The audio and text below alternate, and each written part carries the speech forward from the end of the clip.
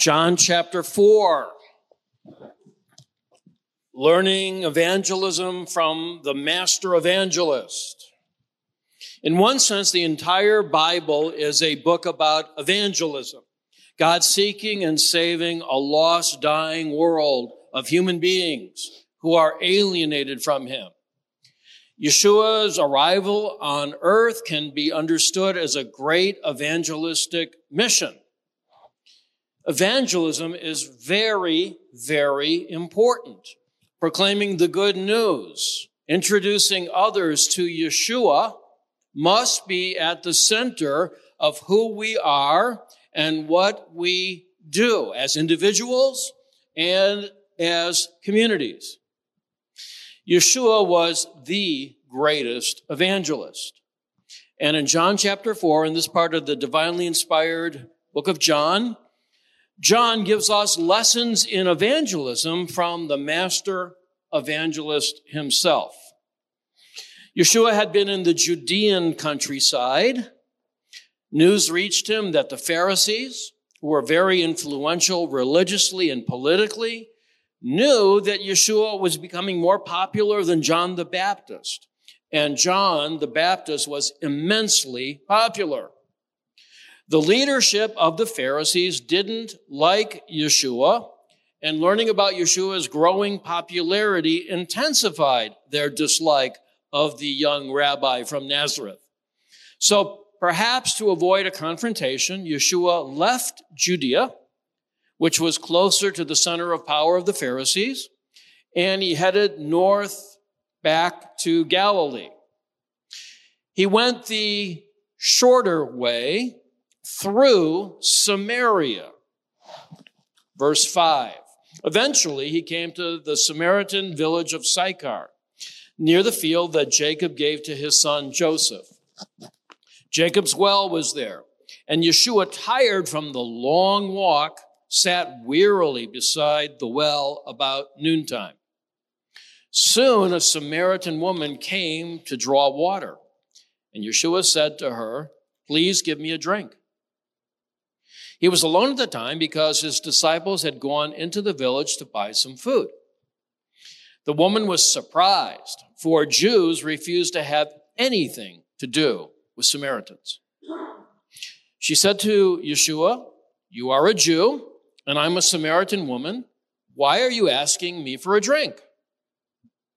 Yeshua replied, "If you only knew the gift God has for you and who you are speaking to, you would ask me, and I would give you living water." "But sir, you don't have a rope or a bucket," she said, "and this well is very deep. Where would you get this living water? And besides, do you think you're greater than our ancestor Jacob, who gave us this well? How can you offer better water than he and his sons and his animals enjoyed?" Yeshua replied, "Anyone who drinks this water will soon become thirsty again. But those who drink the water I give will never be thirsty again. It becomes a fresh, bubbling spring within them, giving them eternal life." "Please, sir," the woman said, "give me this water. Then I'll never be thirsty again, and I won't have to come here to get water." "Go and get your husband," Yeshua told her. "I don't have a husband," the woman replied. Yeshua said, "You're right. You don't have a husband, for you have had 5 husbands, and you aren't even married to the man you're living with. You certainly spoke the truth." "Sir," the woman said, "you must be a prophet. So tell me, why is it that you Jews insist that Jerusalem is the only place of worship, while we Samaritans claim that it is here at Mount Gerizim, where our ancestors worshiped?" Yeshua replied, "Believe me, dear woman, The time is coming when it will no longer matter whether you worship the Father on this mountain or in Jerusalem. You Samaritans know very little about the one you worship, while we Jews know all about him, for salvation comes through the Jews. But the time is coming, indeed it's here now, when true worshipers will worship the Father in spirit and in truth.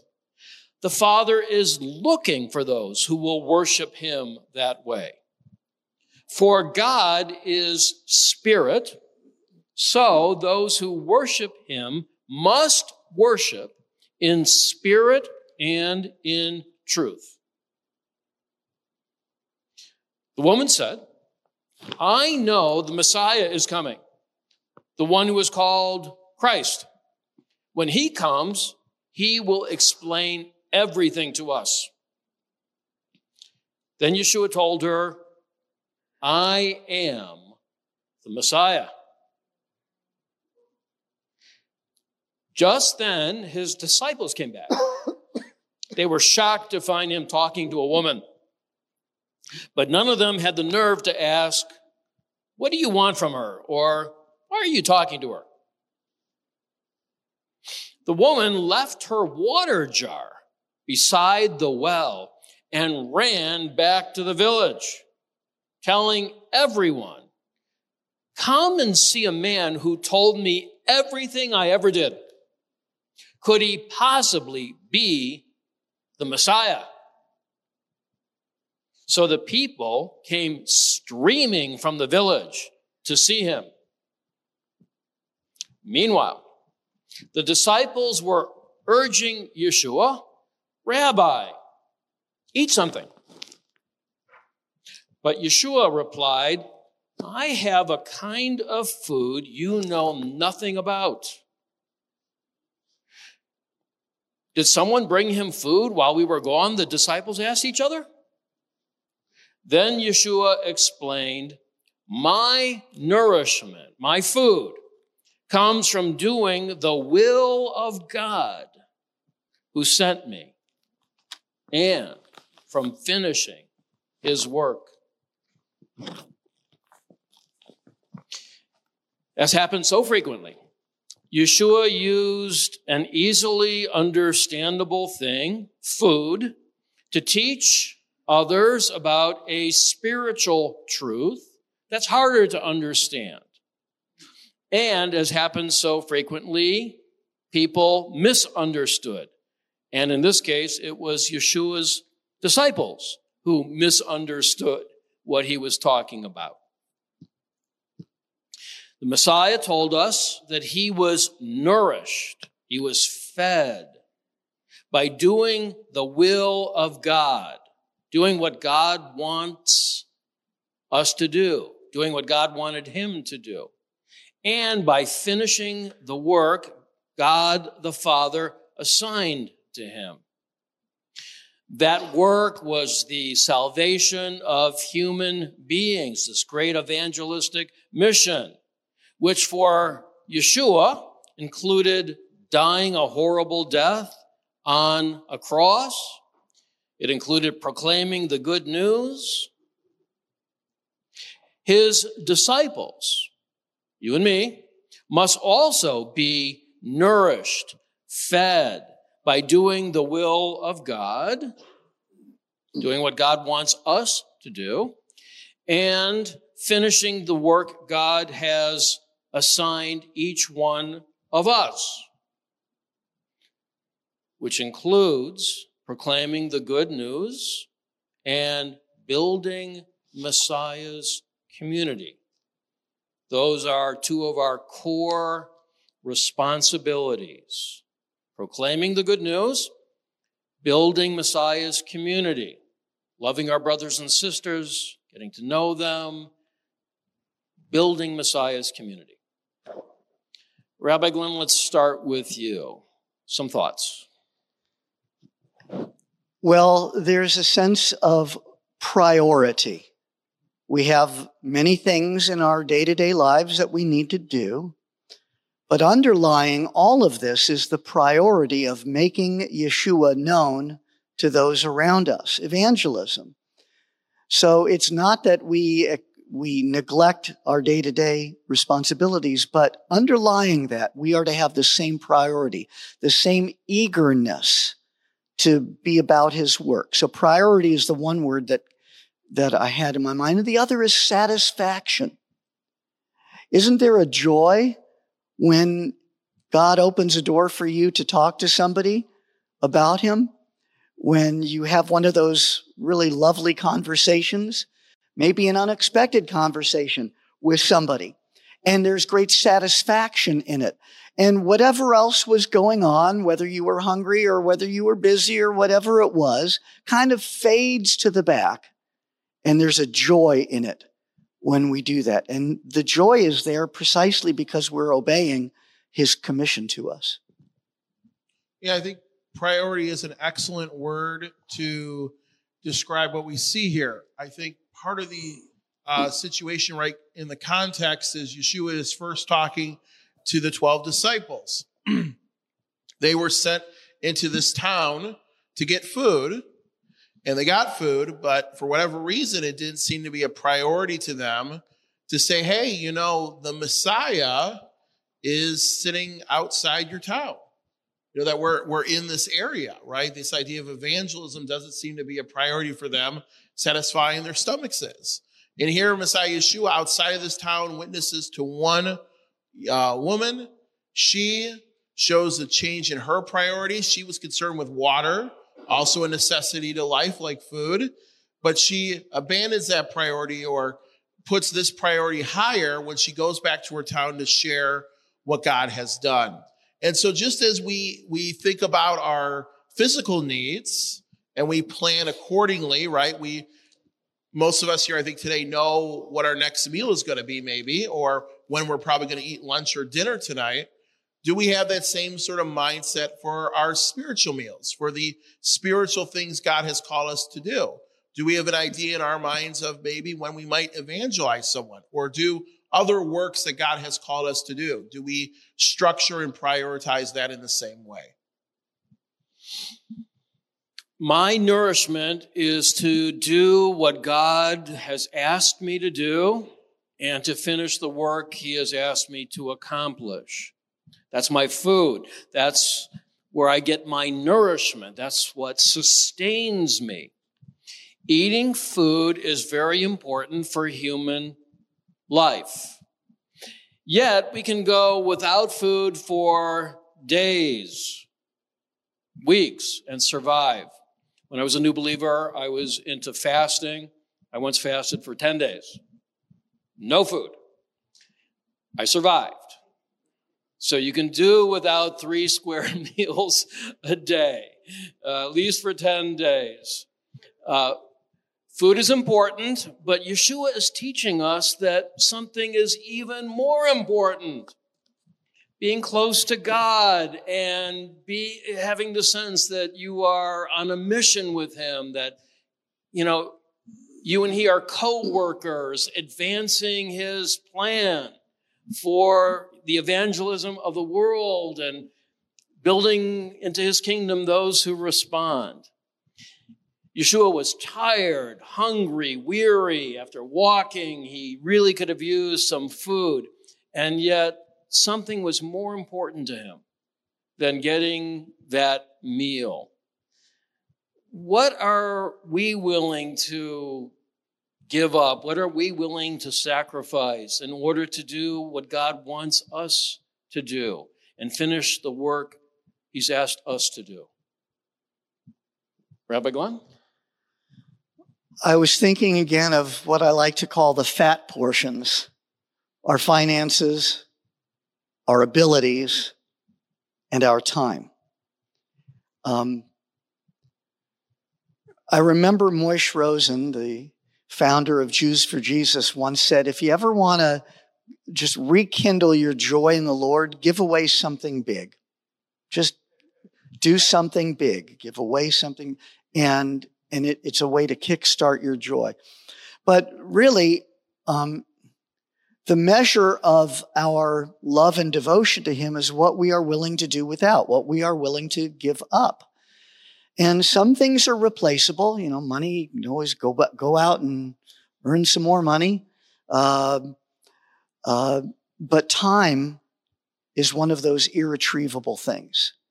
And I think often, and I have been guilty of this way too often, of treating what I considered an interruption as just that instead of an opportunity. So one of the things that we should be willing to give up is convenience, maybe a sort of predictability or security, be willing to venture out to do this new thing, or to simply have our agenda be stopped midstream, interrupted with this opportunity God is presenting. So those are some of the things that I think we need to be willing to sacrifice. Our material goods, our time, our abilities, and but especially time and convenience.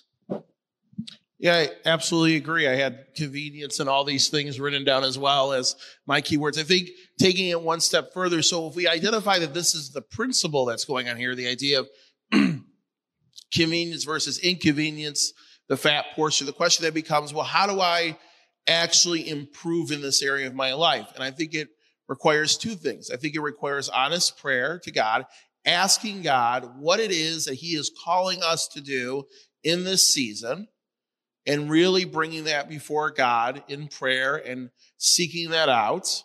And then I think it also requires us to reflect on, where have I done this well, and when are times when I have treated God as an inconvenience, and there's situations that I avoided.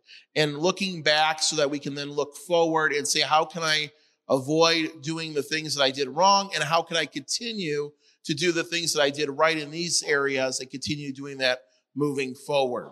And sometimes it's something we do on our own. We got to start on our own, but this is also what being a community is all about, because it gives us opportunities to interact with one another, but also to hopefully share these things with one another and get insight for people who've been on the same journey as us. So I would just encourage you to bring this before God in prayer, and also before trusted brothers and sisters in the Lord, to really brainstorm and think about, how do I make God a priority in my life? We have a tendency to overschedule things that are less important and underschedule things that are really important, God and the things of God. So I think it's wise to ask ourselves, there's so many good things you can do and schedule, but what are the best things to do? And that are the things connected with God that will last beyond this world.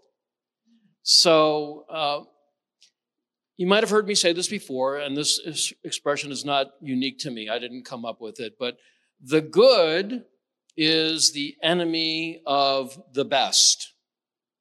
The good is the enemy of the best. You can be doing a lot of good things in your life, good things, but a lot of good things could, not give enough time for you to be doing the best things, the things connected with God and spiritual disciplines, and being proactive about, communicating the truth to others and building up Messiah's community.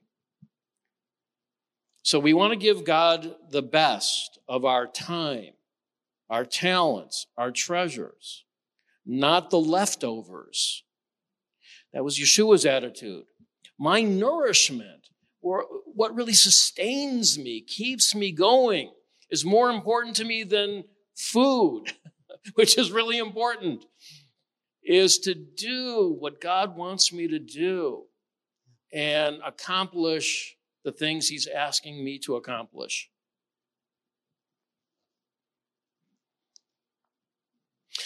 Yeshua knew that there were people in unexpected places, from unexpected backgrounds, like the Samaritan woman and the other Samaritans that were on their way to see him.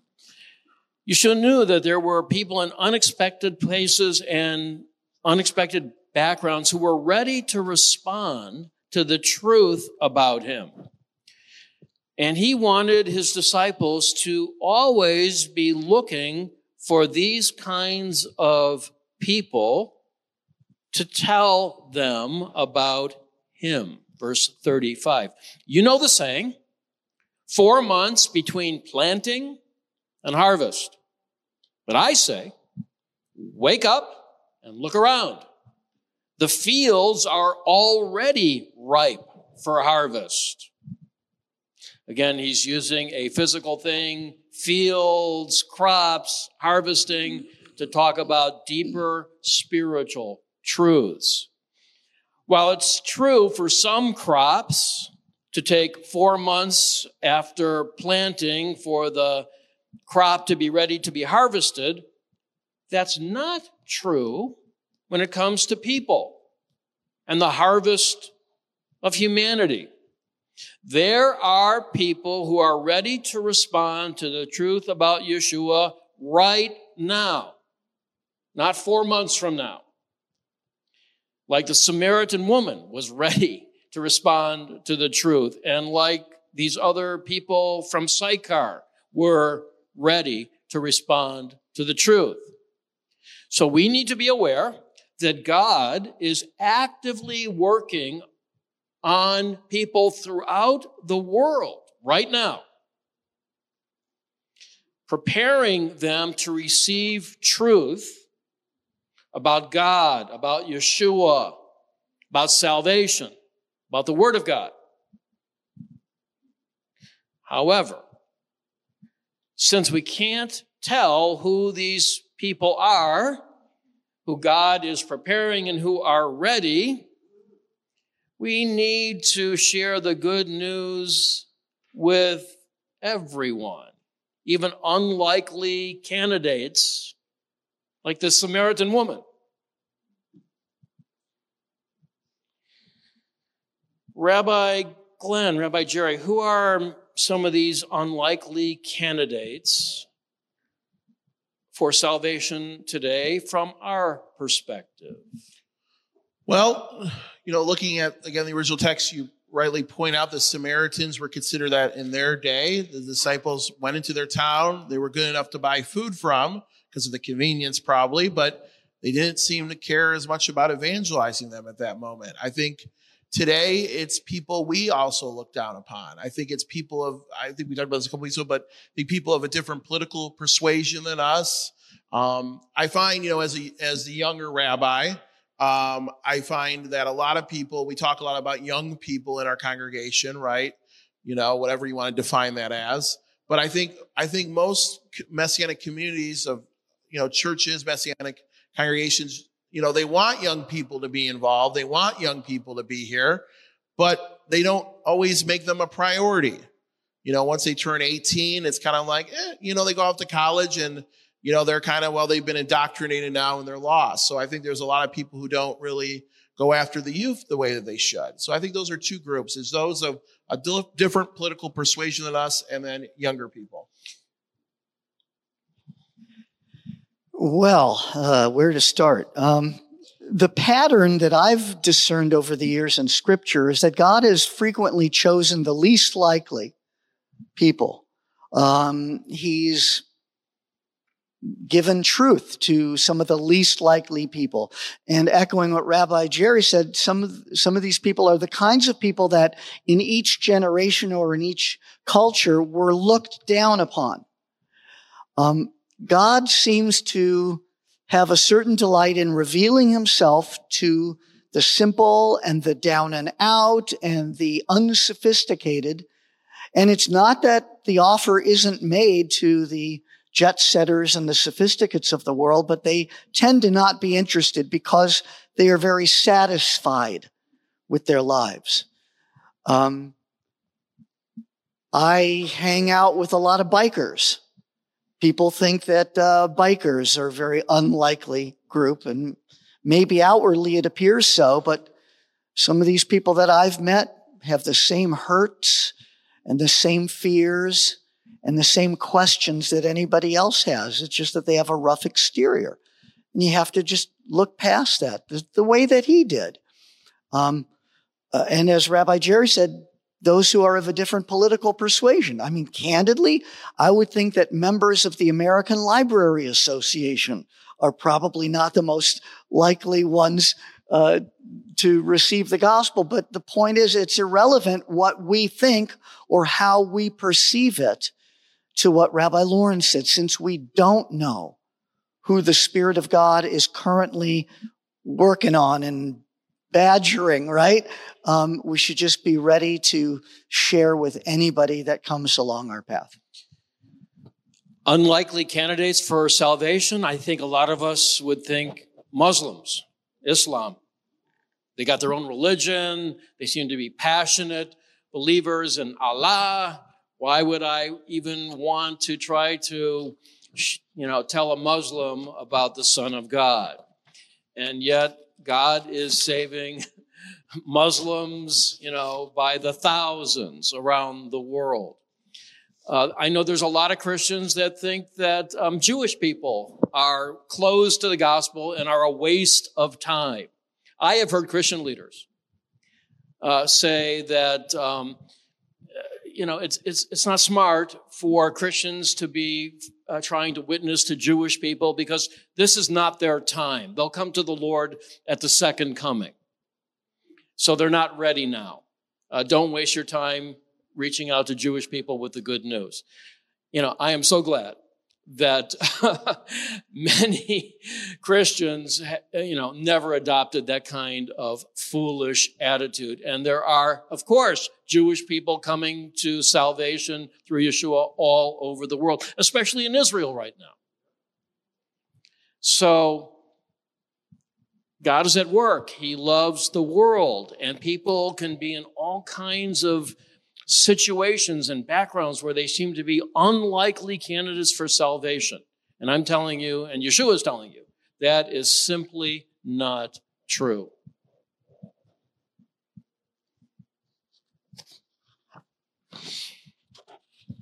A question, Rabbi Lawrence. Do you think some of that might be because instead of just looking at being faithful to our calling, we've kind of adopted a little bit of the world's attitude towards what works, what will be successful. So we're always kind of looking for numbers and success. And if we're not getting it here, we're just not going to bother over here. I think that's part of it. And I think that too much like the world where they emphasize groups, not individuals. What racial group are you part of, what gender group, what, sexual preference, right? That is a real problem in our society now, seeing people not as individuals, but just part of groups. God is seeing people as individuals. These individuals are in groups, but God is working through his Spirit on individuals and is drawing people from all kinds of groups to himself.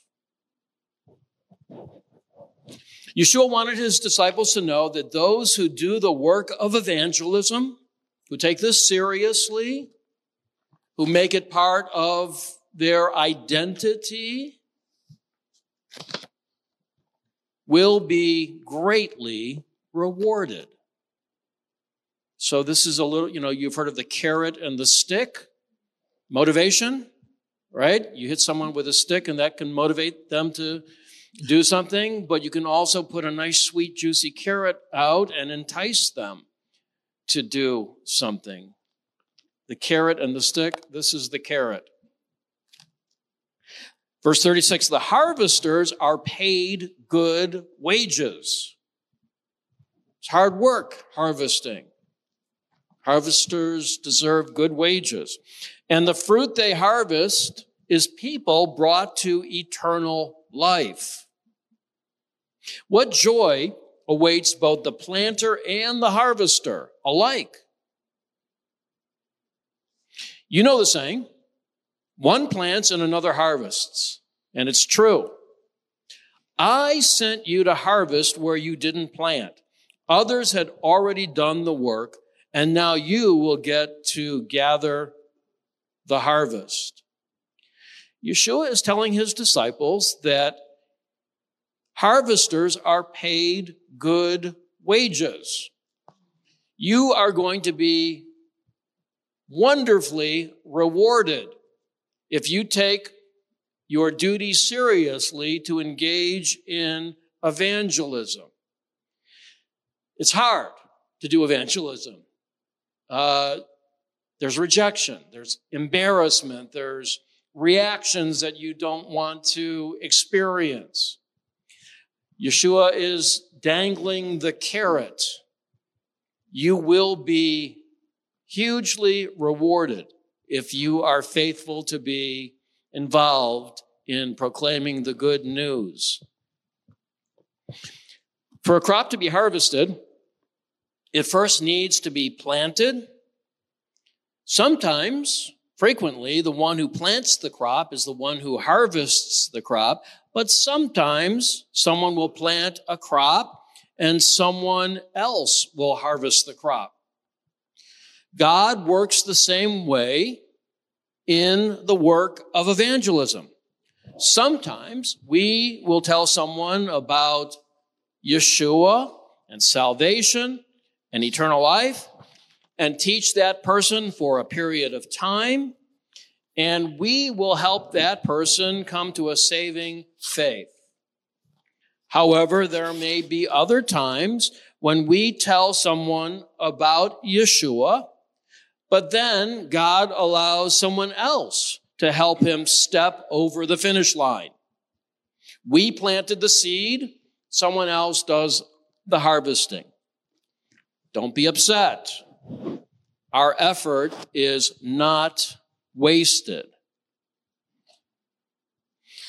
The harvesters are paid good wages, and the fruit they harvest is people brought to eternal life. What joy awaits both the planter and the harvester alike.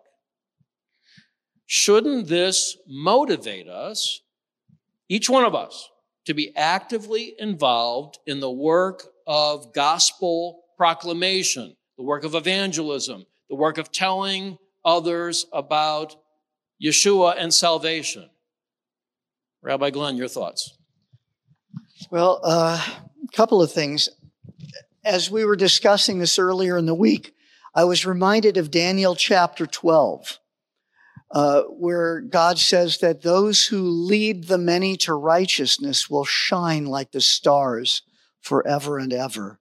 I mean, we can't begin to imagine the joy in store for us if we'll just simply be faithful to bring the good news to those around us. But as I think about this, and Rabbi Lauren, Rabbi Jerry, well, mostly Rabbi Lauren, I mean, you had the benefit, Rabbi Jerry, of kind of growing up in the faith.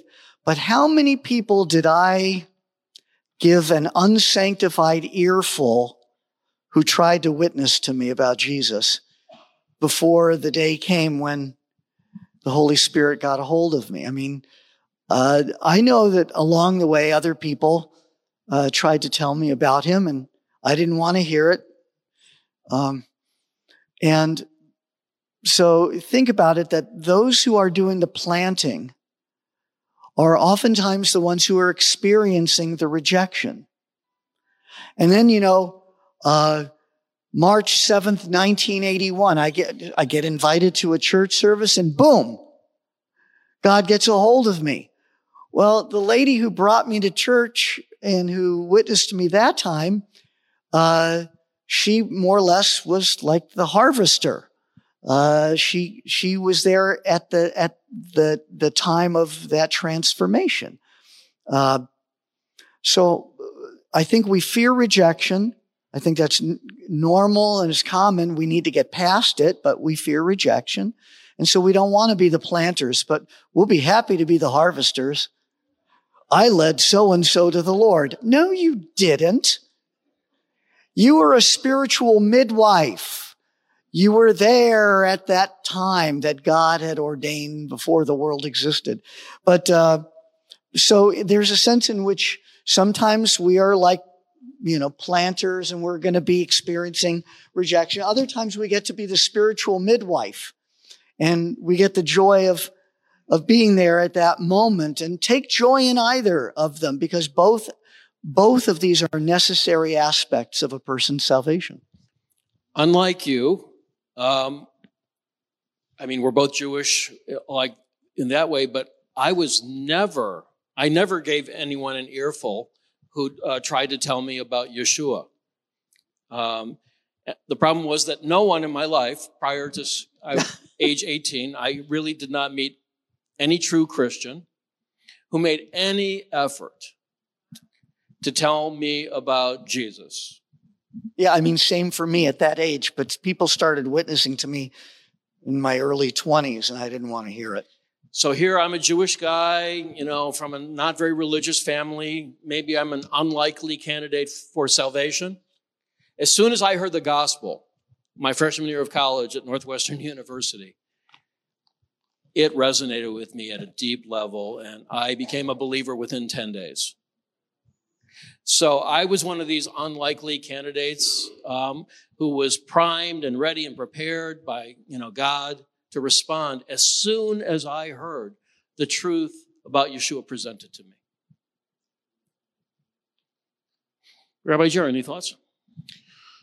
Well, I go back to this passage here and I read, the harvesters are paid good wages. Now, obviously, the wages Messiah Yeshua is talking about here is not gold and silver in this life, but treasures in the next, right? We have other passages that talk about this.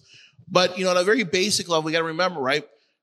You don't get paid for a job you don't do, right? To get paid to be a harvester and a planter, it means you have to do the work. And so if you're unwilling to do this work, don't be surprised if there isn't many treasures stored up for you in heaven. That's part of the carrot is not only is there an intrinsic joy in seeing people come to the Lord. It's an amazing thing every time we do baptisms here. I know Rabbi Lauren has expressed this too, right? It's one of your favorite services when we do baptisms. Love doing baptism. Right? Because we bringing people into the community. But there's also the reward that God will give us in heaven for doing that work. And it isn't based on how many souls you saved, which we don't save any souls, okay? Or, these sorts of things. Were you faithful? Was your priority, as we talk about priorities, doing God's work or not doing God's work? And if it was doing God's work, there's a reward for it. If it wasn't, don't expect much. Yeshua said, I sent you to harvest where you didn't plant. He's talking to his disciples. Others had already done the work, and now you will get to gather the harvest. So now we're talking to his disciples, the same principle.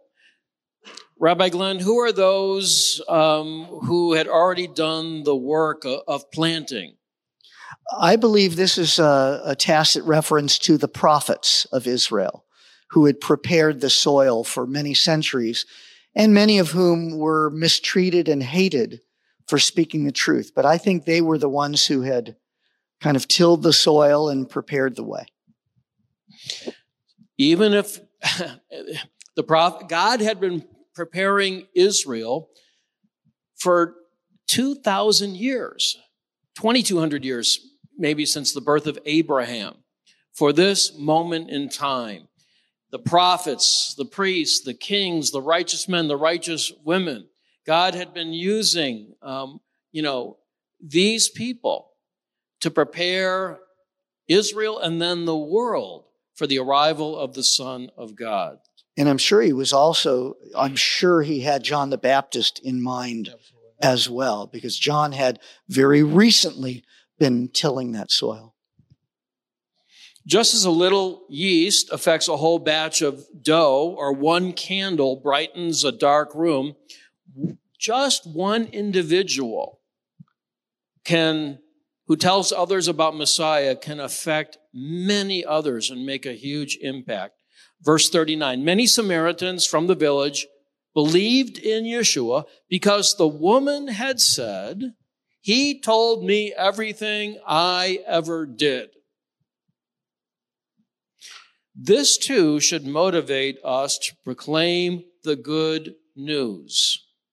You don't know if your little statement, your little witness, your little gospel seeds that you're planting can take root in someone like the Samaritan woman who can bring a whole village to Messiah.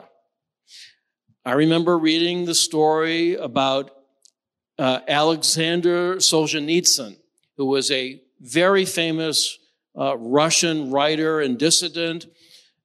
He was, protesting communism within the Soviet Union. Very wise, gifted individual.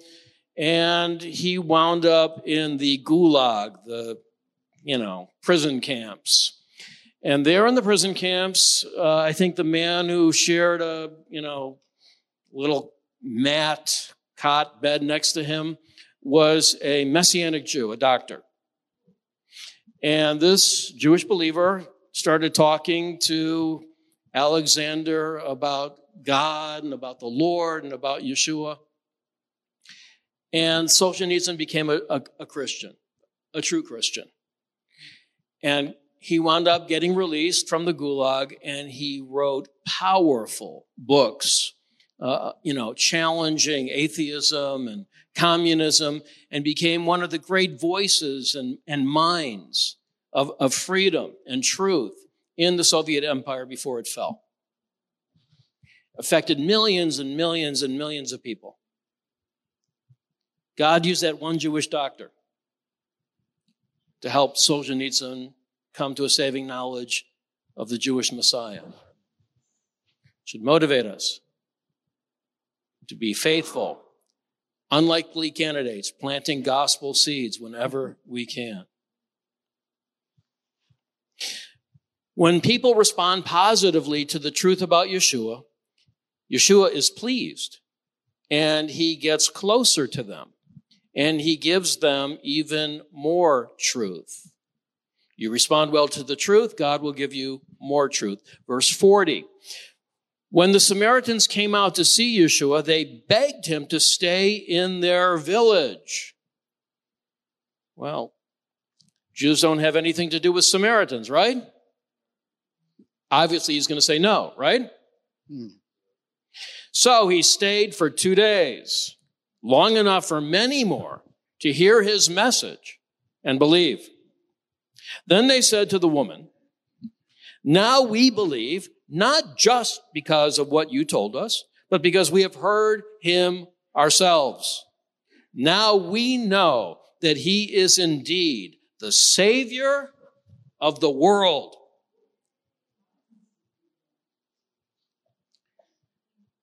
Not just the Messiah, Savior of the world. Rabbi Jerry, Yeshua and the disciples spent 2 days among the reprehensible Samaritans. What do you think?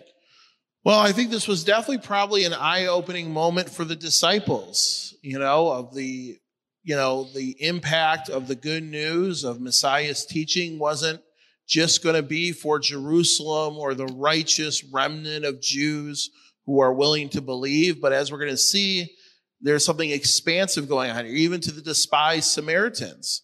And the Samaritans clearly, truly did believe, because by spending, they had this kernel of faith, right? They went out, they encountered Yeshua, they believed, but now after spending 2 days with him, they've grown in their belief because they've experienced it for themselves. And now they have an even deeper understanding of who he is, because now they're identifying him as the Savior, not just of the Jews and the Samaritans, but of the world.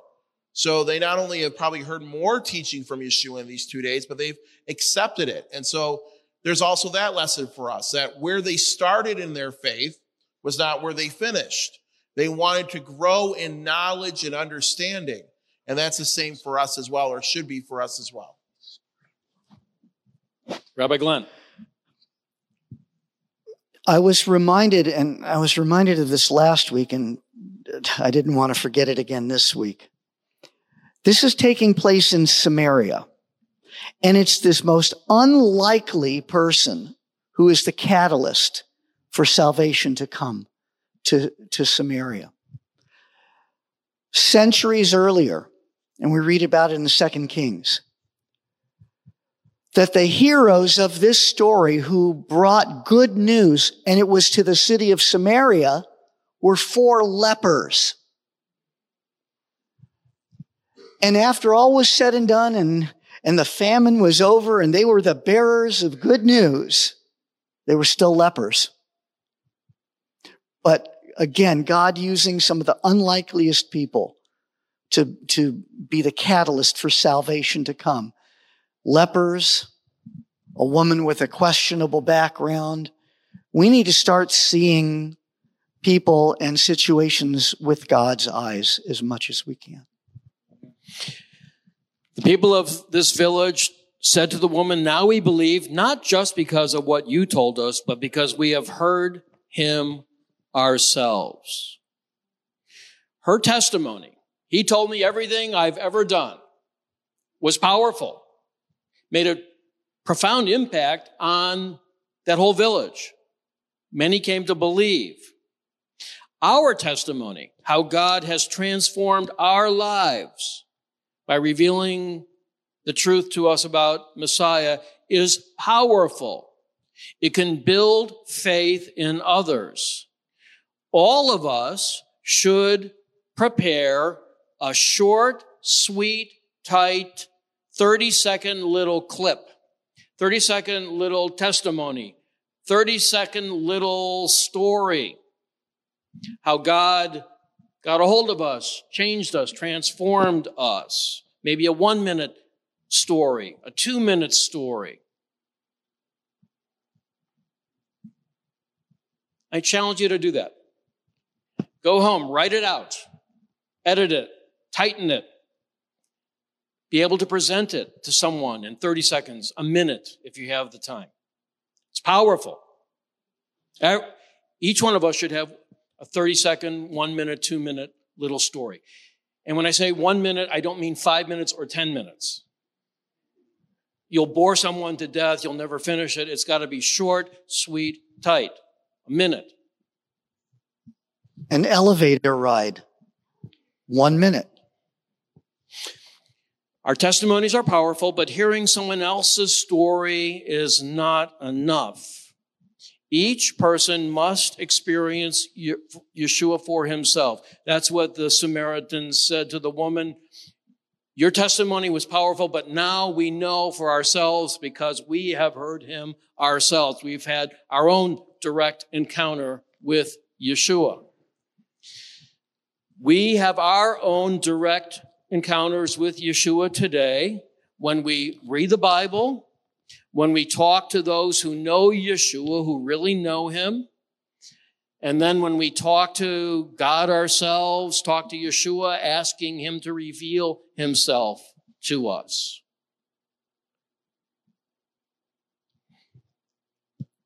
John let us know that the response of these Samaritans to Yeshua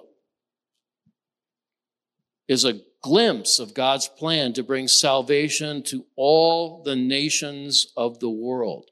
Yeshua is the Messiah of Israel. He's the King of Israel. He's the Jewish Messiah. But God sent him to be the Savior of the world. Salvation is of the Jews. Yeshua is the King of the Jews, but he's also very much the Savior of the world. Thank you, Rabbi Glenn. Thank you, Rabbi Jerry.